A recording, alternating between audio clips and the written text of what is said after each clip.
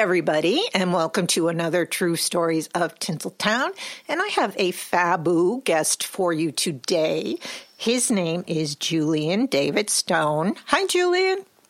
Hi there. How you doing? I am doing swell. Sweller than swell, actually. How you doing? I'm good. Thanks for having me on. Oh, my pleasure. I'm really happy about it. And I also have been to your website, and you have so many amazing books and your Frank Sinatra stuff. So I'm just mega impressed by all your work.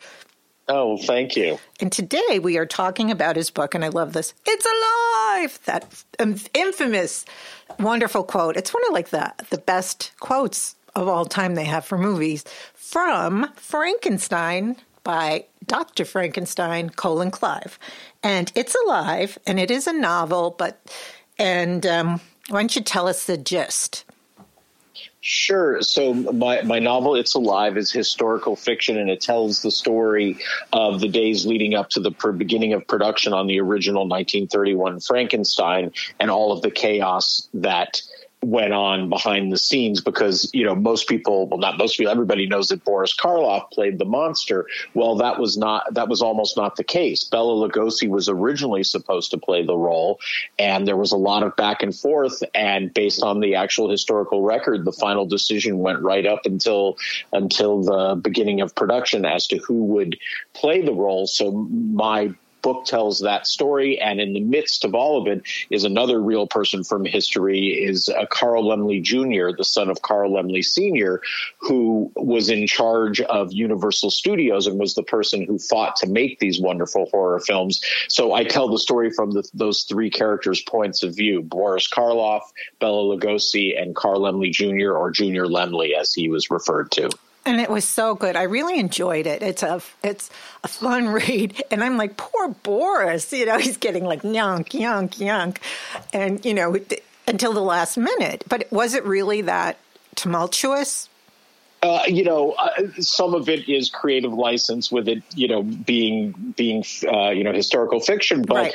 And anybody that's ever spent 2 minutes working in the film business, if anything, what I did was understated. All films are chaos just in their nature, and all of the back and forth is absolutely based on truth. There's a very famous letter that was written by James Whale, the director of Frankenstein, that was sent with the script to Colin Clive about 2 weeks before the beginning of production. And in this letter, he says, and playing the role of the monster will be either Bela Lugosi or Boris Karloff. So there you have it from James Whale in a letter to, the star, or one of the stars of Frankenstein, Colin Clive, who played Dr. Frankenstein, that even he didn't know 2 weeks before the beginning of production who exactly was going to play this role.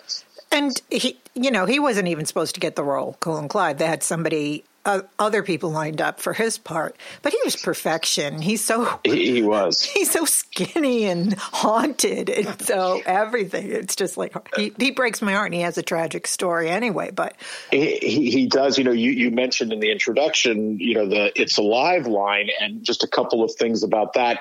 Talking about his performance.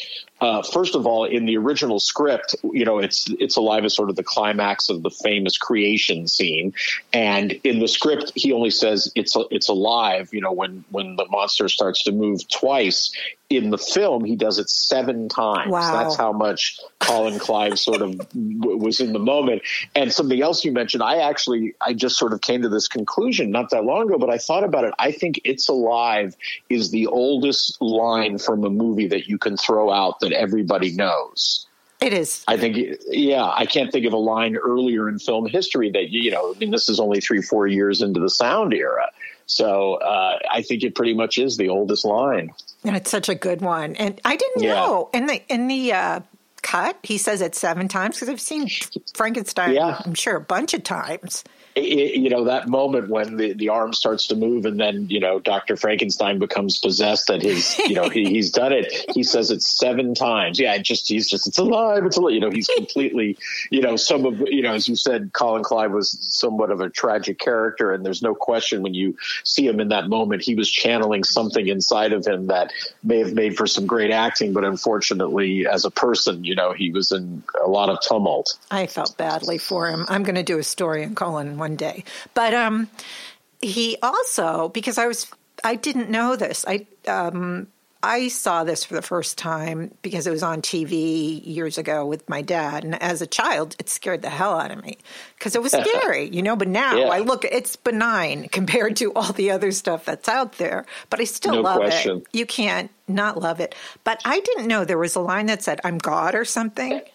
Yeah. So one of the other aspects of the original Frankenstein being from 1931, it's during the pre-code era.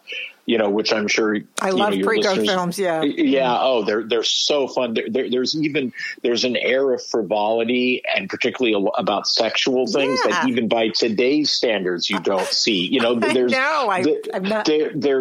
not nudity on the level, obviously, as you see in films today, but the attitude towards it. Unfortunately today, so much of even sex still comes with some sort of condemnation in it, and there's none of it. This is just people out there having a good time. Great films. Yeah. So part of it was Frankenstein has that line in that same sequence after he says it's alive, and he says, "Now I know what it's like to be God." When the code finally started being enforced in 1934, that was excised from it and wasn't returned to any of the versions of the film until the 1970s. Oh, it is? How come I never heard him say that? Shame on me. I guess I was too taken with "it's alive, it's alive." Well, it's possible that you saw, you could have seen an older cut of it. They were still circulating. Yeah, it could have been, but I think when I saw it with my dad, it was after that. So I don't know. Well, it's in the TV cuts, it wasn't. It was only eventually returned for like home video and things like that. So yeah. So that was really good. So this Mr. Junior guy, he really, his dad founded Universal, and did his dad, he must have still had a lot to do with it, because it's a dynamic between father and son as well, which is very good. I like that in the book as well. That kind of like, Dad, you're over, give me a break, let me do this now. It isn't the sound films anymore. And I think the monster thing, because of the success of Dracula and then doing Frankenstein, you would think that they would think it was okay, but a lot of people didn't really believe in it, right? No, they didn't. Junior is a fascinating character. His father, Carl Laemmle Sr., founds Universal Studios. He first enters the film business in 1906. He founds the studio in 1915, and then in 1929, for Junior's 21st birthday, he puts him in charge of the studio. Oh, man. And right, I know, happy birthday. Right, here you go, kid. Yeah, and Junior immediately wants to make different types of film. Universal in the 1920s was primarily known for making kind of, they were a major studio, but they were at the lower end of the scale, and they made a lot of westerns and a lot of fare for more rural areas. And Junior wanted to change that, so he started making less films and spending more money on them. And one of the things, fortunately for all of us, people who love the monster films, he wanted to make those films. And first he makes Dracula, which nobody wanted to make. It's a big success, makes Bela Lugosi a star. And then he wants to follow it up with Frankenstein. And again, people are like, you're crazy. You won't, lightning can't strike twice. And that's where a lot of the tension with his father came from. And also, just as a writer, it was one of the things that sort of excited me, the parallels, because you're right, it was a great father-son story between Carl Sr. and Junior Laemmle. And what is Frankenstein but in a way a father-son story? Right. Because it's a creator disappointed with its creation. And I really liked it. It was really good, Julian. I enjoyed the book. Because I'm not a really big – I had someone on before wrote a book called Big Red. He's great. And it was basically, historical as well, about Orson Welles and Rita Hayworth. And there was tons of, like yours, real stuff. But he could do the dialogue, whereas nobody's there, so you don't really know what the dialogue is.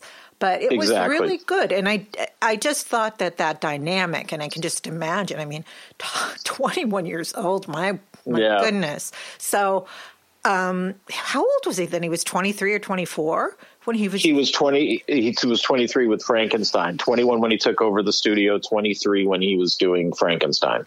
That is amazing, really. And yeah. And Daddy pretty much was still the overlord, though.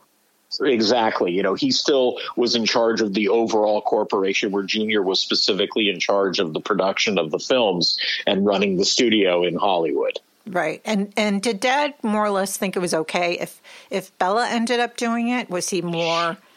I don't dwell too much into his father's opinions on the casting. The issues, and from what I read, were more just about the whole idea. His father did not like those films. He thought they were ghastly, for lack of a better term. I love that word, ghastly. It's wonderful. Thank you. Interestingly, after it was all done, there's a great quote after Frankenstein turned out to be an even bigger hit than Dracula, that he just says, it was all Junior. I didn't want to make these movies. He was right. So, in the end, Junior kind of has the last laugh on it, but it was very clear his father wanted no part of it, as did a lot of other people in Hollywood. The both Dracula and Frankenstein had been kicking around as properties for years, and nobody would touch them. And Junior was the one who had the vision to make them. And good for Junior, and being so young, it's amazing. And I can only imagine how people felt about him, because they're thinking he's a kid and Daddy-O gives him the job. And he had to prove himself on that level as well.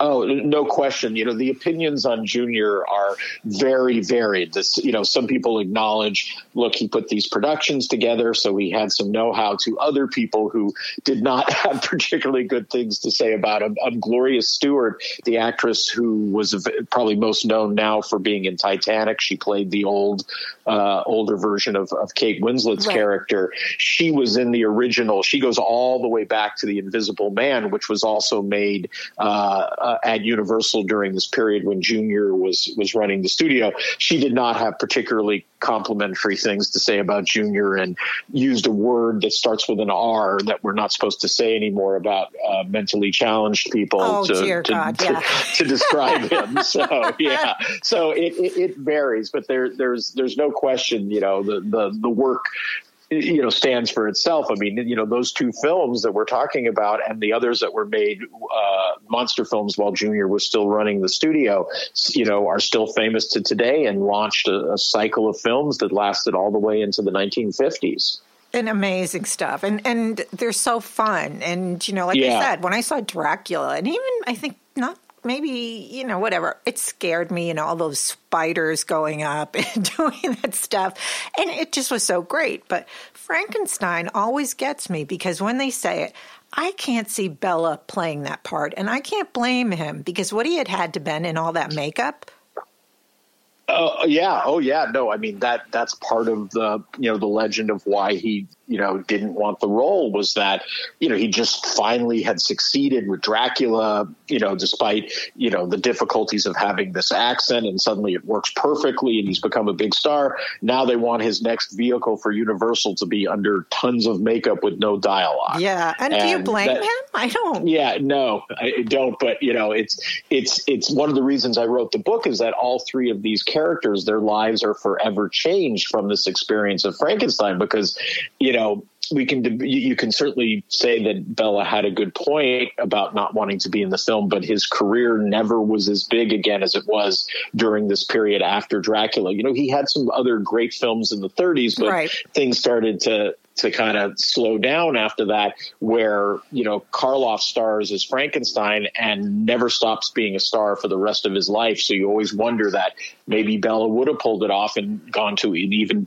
a higher level. It's one of the great questions about how different would have been, or maybe it would have been a disaster. Who knows? I think it would have. My thought is it just played how it was supposed to play, because Bela has such a thick accent that, whereas Boris with that voice or whatever, and Bela kind of got crap roles.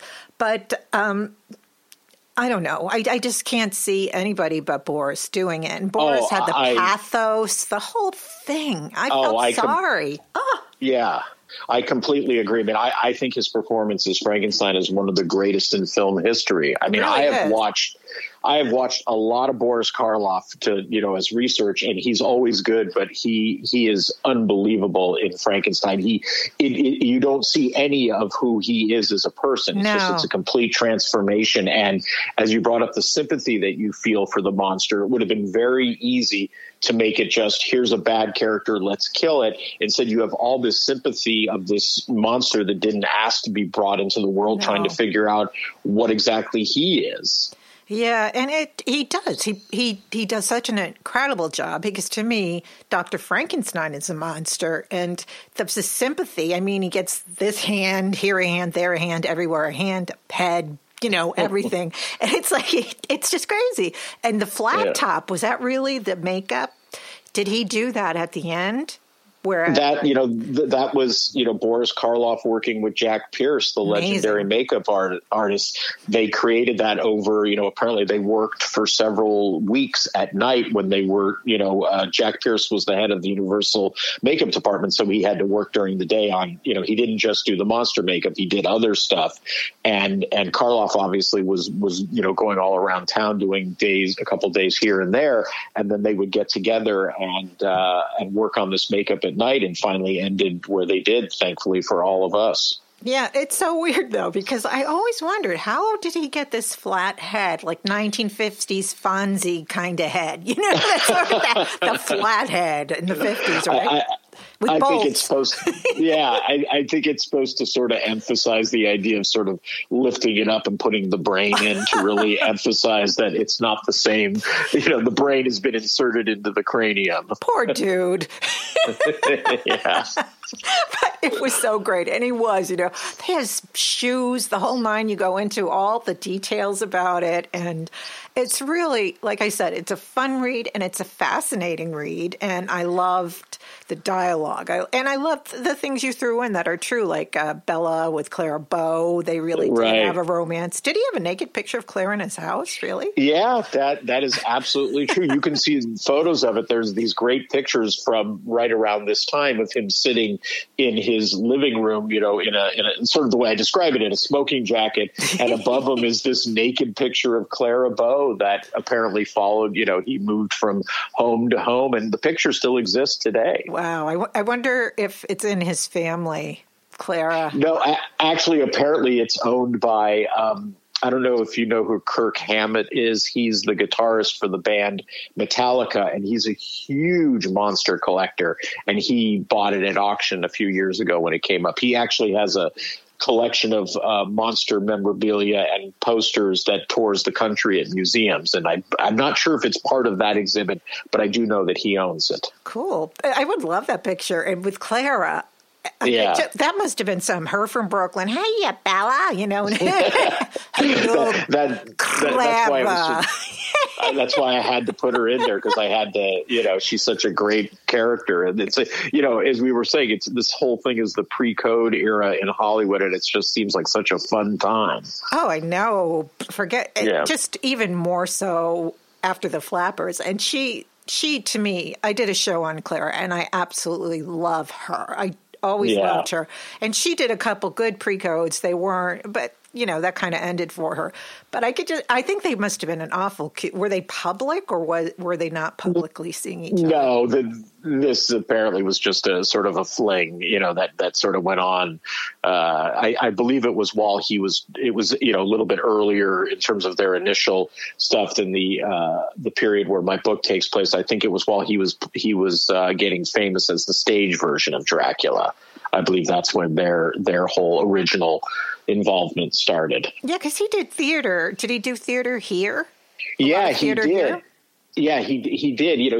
He's so fascinating to me, because here's this guy who's born in Hungary and at a very young age becomes a star on the Hungarian stage. Then he goes to Germany and becomes a star on the German stage. Then he comes to America and becomes a star on the American stage. And you realize this is 3 times he's become a star in a very difficult business, and twice not in his native language. That's why you have to give major props.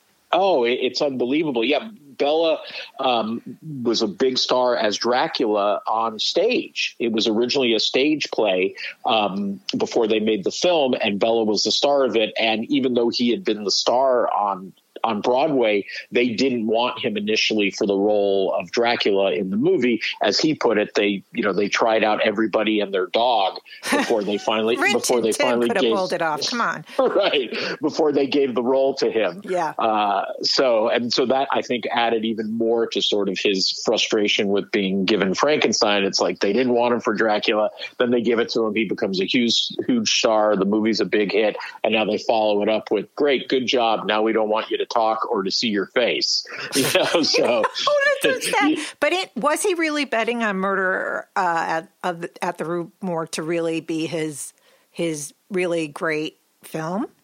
Well, it was the film that they gave him as a consolation. So I would assume, being any actor, every film you think is going to be a big one for him. And it was certainly a very juicy role, and he wasn't buried under a ton of makeup. And he could talk. And yeah, so I was so thrilled for Boris, because you had it well, and his wife. I love this word. You use this with some of the women. Stout.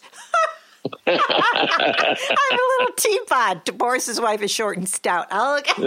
They're stout. I love that word. I haven't read that word in so long. So I just laughed just reading stout. But was his wife short and stout? And there was her handle and there was her spout.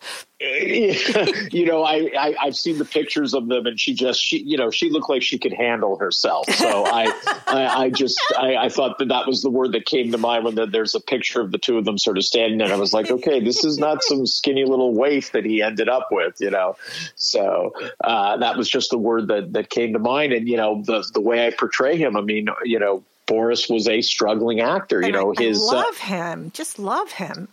Yeah, I believe Frankenstein is like the 88th movie that he was in. Wow. And how old was he when he played the monster? 43 years old. And Bela was also like 41, wasn't he, when he did the other? No, he was even older. He was 47. He was older. No, you're kidding. He was 47 when he did Dracula? Yeah. Wow. Yep. Like I said, he'd had all these other careers, and one of the nice things that has come from writing the book is that I've heard from relatives of the various different people. Right. And I got a wonderful note from Sarah Karloff, Boris Karloff's daughter. And she also sort of gave me a blurb that I could use for my book. And in it, she said, the book is fun and a wonderful insight into the film that made my dad an overnight success after 20 years in the film business.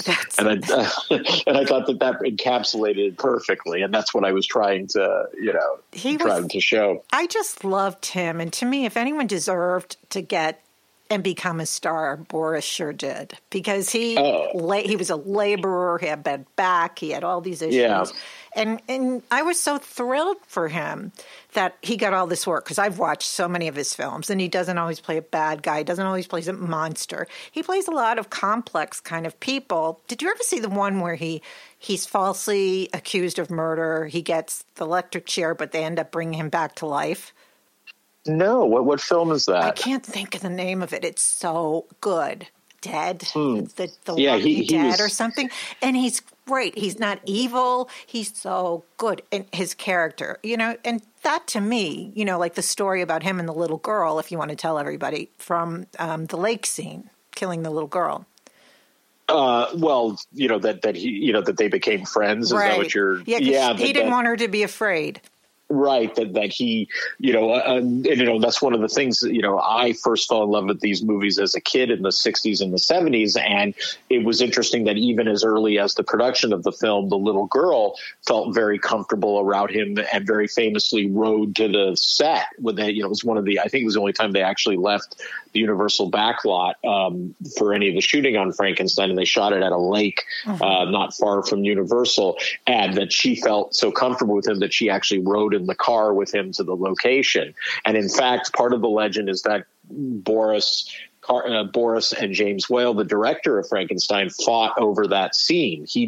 Boris didn't really think the monster should do that, and Whale felt that it was important to the story. And I certainly think Whale was correct. Right. But that may have been influenced also maybe by his feelings for having just spent time with this little girl. Yeah, and she was a doll, and I love it. They said, well, if you do it, what did she want? And she wanted, and this, Gregory makes it as well, and it's in your book, she wanted like hard-boiled eggs. Yeah, exactly. God, the poor kid.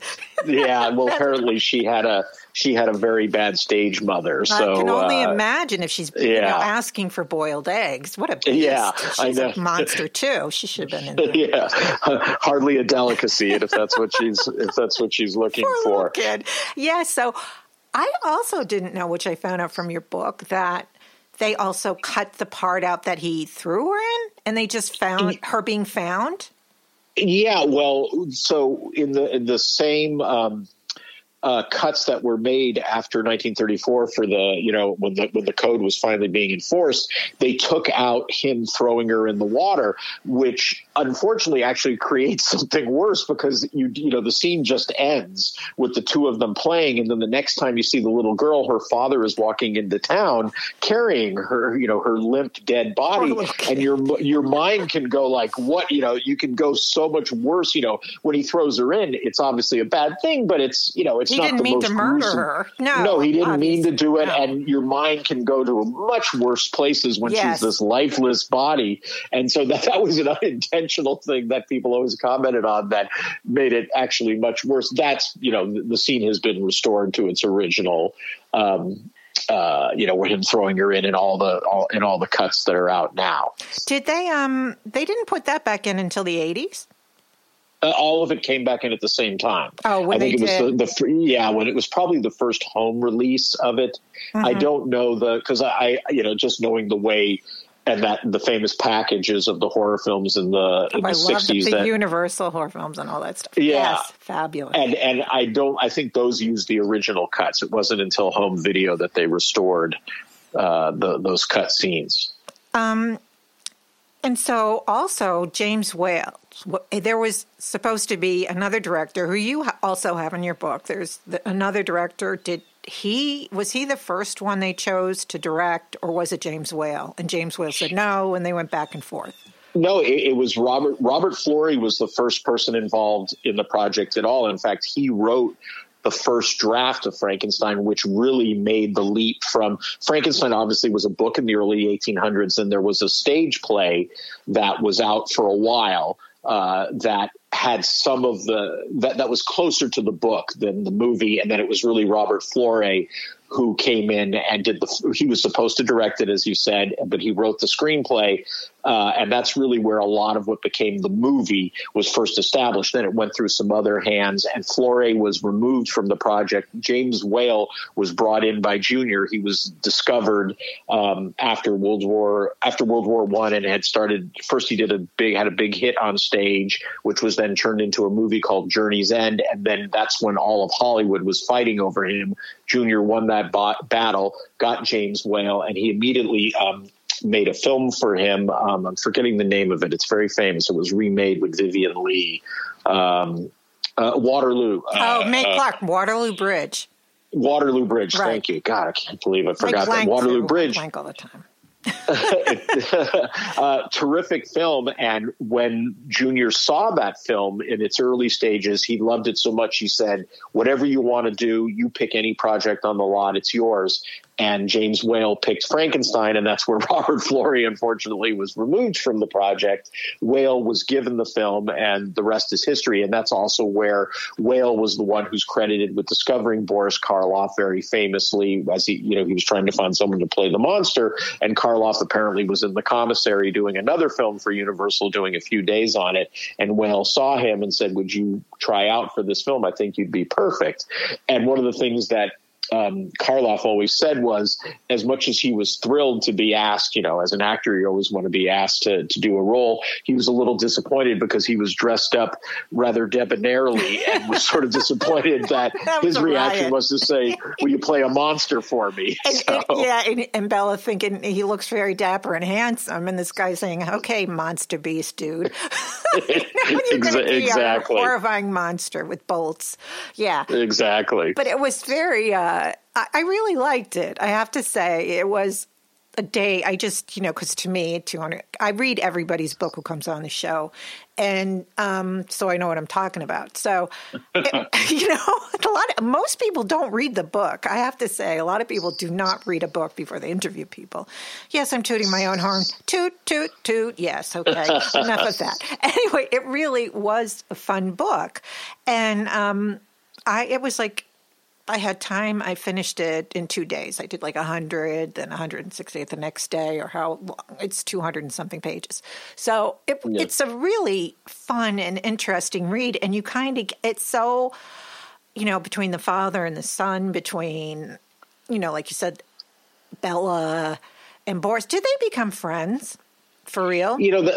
That's well, first of all, thank you for the compliments on the book. That was my goal, to make it a fun read. It's a fun era, so I wanted to keep it moving. Very fun. As to Boris and Bella, that's always conjectured about. They did end up making 8 or 9 movies together. Universal smartly saw that even though Boris had been cast in Frankenstein, they now, the good thing, and not Bella, the good thing was they had these 2 horror stars, so they put them together in 8 or 9 movies together, most of them being for Universal. They always had good things to say about each other when you read interviews with them, but they don't seem to have been friendly off off the stage, outside of the studio, but on there, everything you ever read, that they got along just fine. They had a very good professional relationship. And when you see photos of them together, you do get a sense that there does seem to be a genuine, they seem to like each other. I think there may just be the reality that they were such different people from such different backgrounds, right, that maybe it wasn't going to go beyond a professional relationship, but there does seem to be, to some degree, a camaraderie and a kinship in it. No question. Yeah. Now, I know, did so many people, Lon Chaney, how many did Boris never play? I mean, Bella never played Frankenstein, right? Because they had so many Frankenstein things. He did, actually. In fact, if you want to get to like what got me to originally write this story, the first thing when I watched these films as a kid, and then I rediscovered them as an adult, and that's where I saw a lot more in them, and I started to research the Universal films, and my first thought was, God, this is fascinating. You have this character of Frankenstein, and you have these different people that played him, including Boris Karloff and Bela Lugosi, and there were a couple others, and then that led me ultimately back to the original film, and once I discovered Junior, that suddenly became where I was going to go with the story. But getting back to Bella, he did eventually play the monster in one of the later sequels. The first 3 have Karloff, and then a couple, it's either Ghost of Frankenstein, I can't remember off the top of my head which one it is, but Bella finally actually plays the monster. And it sort of a weird twist of fate was when Bella played the monster in the original version of that film, the monster was blind and also spoke. Well, they ended up taking the blindness and the speaking out of the film, but because the character of the monster was blind when they shot it, Bella did the whole thing where he stuck his hands out, when he walked. Yeah. Which is, when you say to somebody, do an impression of Frankenstein, that's the first thing they do. Yeah. They put their hands out and they do this sort of clumsy walk. Yeah. So that's entirely from Bela Lugosi's version of Frankenstein. So to me, in a lot of ways, Bella almost kind of had the last laugh, because even though everybody knows it was Karloff and he's the famous Frankenstein, the minute somebody does an impersonation of Frankenstein, they're doing Bela Lugosi's version of it. You mean Boris didn't do that? Because I do that too. If I used to scare my nieces and nephews. No, if you look at when Boris plays the role, there's some moving around of the arms, because he's lost, but the very specific with the arms out forward and the legs sort of clumsily going along are literally, because when Bella played it, he was blind. So what he's doing is he's walking like a blind guy without a stick. So, right? Yeah, but I never knew that. That is a fascinating true story. Yeah, tidbit that I did not know. Yeah, it's a great twist of, it's a great irony that in the end, the most famous impersonation is actually Bella's version of it. When you go back and look at the 3 films, when Karloff plays it, he never does that with the arms outstretched and the legs. because I have all of them. Didn't Lon Chaney Jr. also play Frankenstein? He did. Yep, he did. And then Glenn Strange finally in the Abbott and Costello Meet Frankenstein. I remember when I saw that and they also met the werewolf. Those things scared me. I was just a kid, and I'm like running my room. And now you look at it, it's like so funny. It's Abbott and Costello, for goodness sakes. Wow. Anyway, another thing I wanted to ask you is, so we're at Bella, and the thing about him carrying, because I do spooktaculars every year for Halloween, and my friend Stone, he is a big, huge fan of Boris and Bella, and he said that he had told me about how poor Boris had to pick up Colin Clive, and yes, he's thin, but he's not somebody you want to be carrying up a hill. And 40, how many pounds were those shoes? Yeah, they were very heavy. They were, like you said, they were, I guess, asphalt. They were used for people that, lay asphalt when they build roads. So they were like 30 or 40 pounds. They were incredibly heavy. And he had a bad back to boot. And in your book, you kind of allude that James Whale did it to be kind of mean.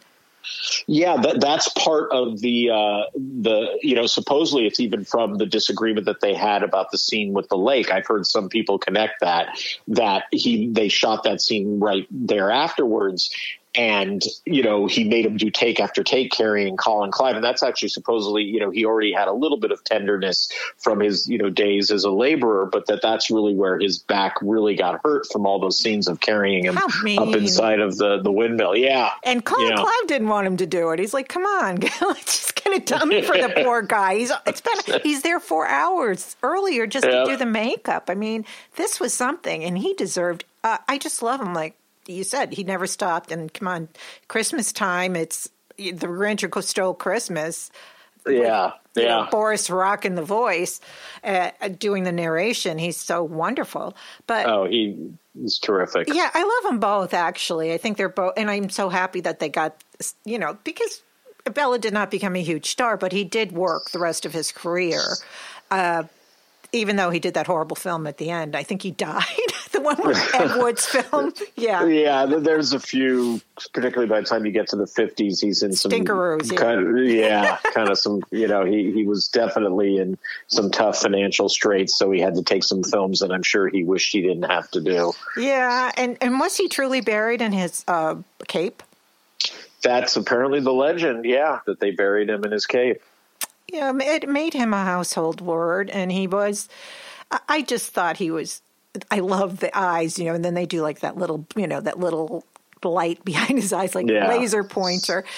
But, like you said, this book is so good. And I would imagine Junior, the son, the Frankenstein Dracula dude, he must have gotten pretty heavy-duty props after that. With Junior, he never quite gets the credit that he deserves. Like I said, his father certainly gave him all the credit, but there were so many other films, and he did have ones that didn't work out. It was really years later, really after he died, unfortunately, that the credit, and to some degree, that's kind of the mission I've been on since I wrote the book, because Junior, he starts the Universal cycle. They make the first 5 of the films while he's running the studio. Then the Laemmles lose the studio in 1936, and then Junior basically vanishes. I mean, there was a whole detective thing finding anything from him for the next. He lives another 40 years, and he doesn't make any more films. Wow! And he apparently, I did hear from relatives, which, like I said, was great. It's been one of the fun things is hearing from Junior's relatives, and there's been a lot of stories that apparently he threw a lot of parties and he had a good life, but he didn't work in the film business anymore after that. And he died in the late 70s, and I feel like he died just as the whole generation like that I came from, who rediscovered the film in the 60s and the 70s, were starting to write books about these films. And if he had lived a few years longer, I think there would have been a lot of interviews with him. And unfortunately, he died before he got the acclaim that he deserves. That's such a shame. And he, it is such a shame because, like, people said, well, he's remembered after he's dead. And yeah, well, he's dead and he doesn't know he's remembered. It's nice to know you're remembered. It's like, they give posthumous Oscars or, like, they're dead, they're dying. Poor Edward G. Robinson never got nominated and never got nominated. even. Wow. And he got, he did Soylent Green, which I thought he was amazing in. He died before he got it, but at least he knew he was going to get it, which was something good. But these other guys, like it's a shame that he didn't get to see that. It really is. Yeah. Because he done good. He really done good, I think. No, he did. It's there, here it is almost 100 years later. We're still talking about these movies in Florida at the Universal Studios theme park. They're building a whole Universal Monsters land. Oh, how cool. Now. Yeah, so they've really survived all these years with popularity. As well, they should, because they're fun, and you have to think of the time. Like you said, it was like almost 100 years ago, and these films still resonate. And yeah, the younger kids are like, oh, horror schmore, and like I said, they don't really scare me, but because everything's so no real clever horror films are out anymore. They're slice and dice or something like that. Right. And these are just like great. Well, I think one of I think there are younger people that are appreciating them today. They're not appreciating them necessarily for being scary the way that some contemporary ones, but they still are incredibly popular. And I think the reason they have survived is that they were this wonderful mix of horror and comedy. And that's what's made them still resonate today, where, a lot of stuff that's just dark, or it isn't as popular as those films are today.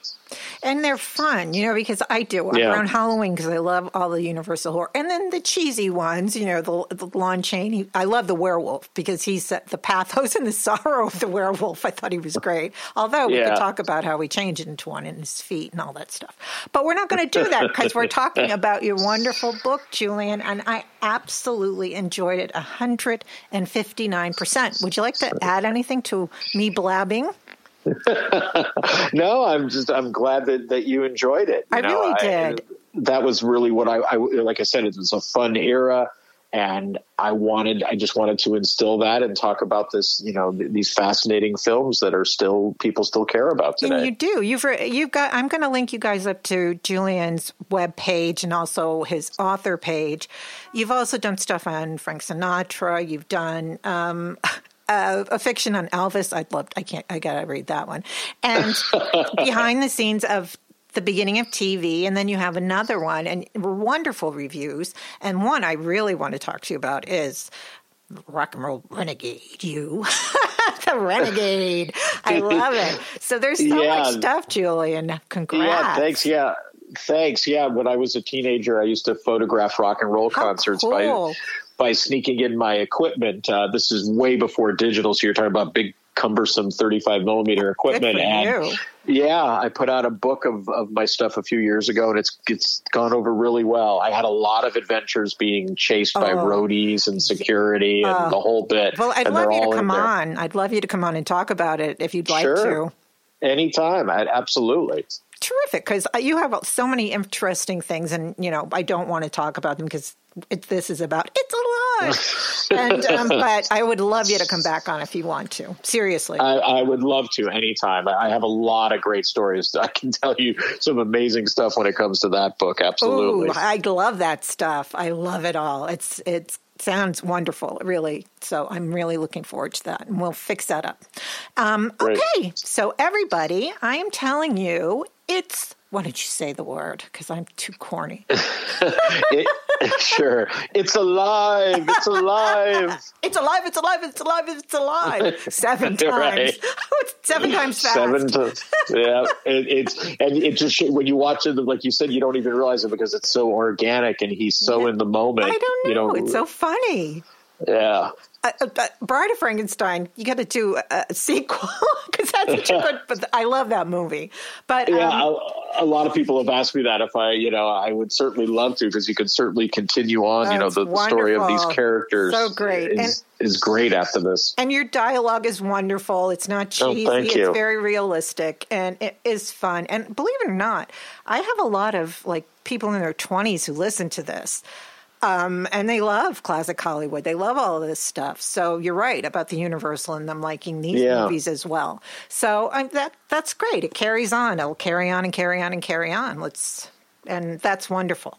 And your book is a historical novel. Again, it's alive. And this is the fabulous Julian David Stone. And Julian, thank you so much for coming on. I really had fun.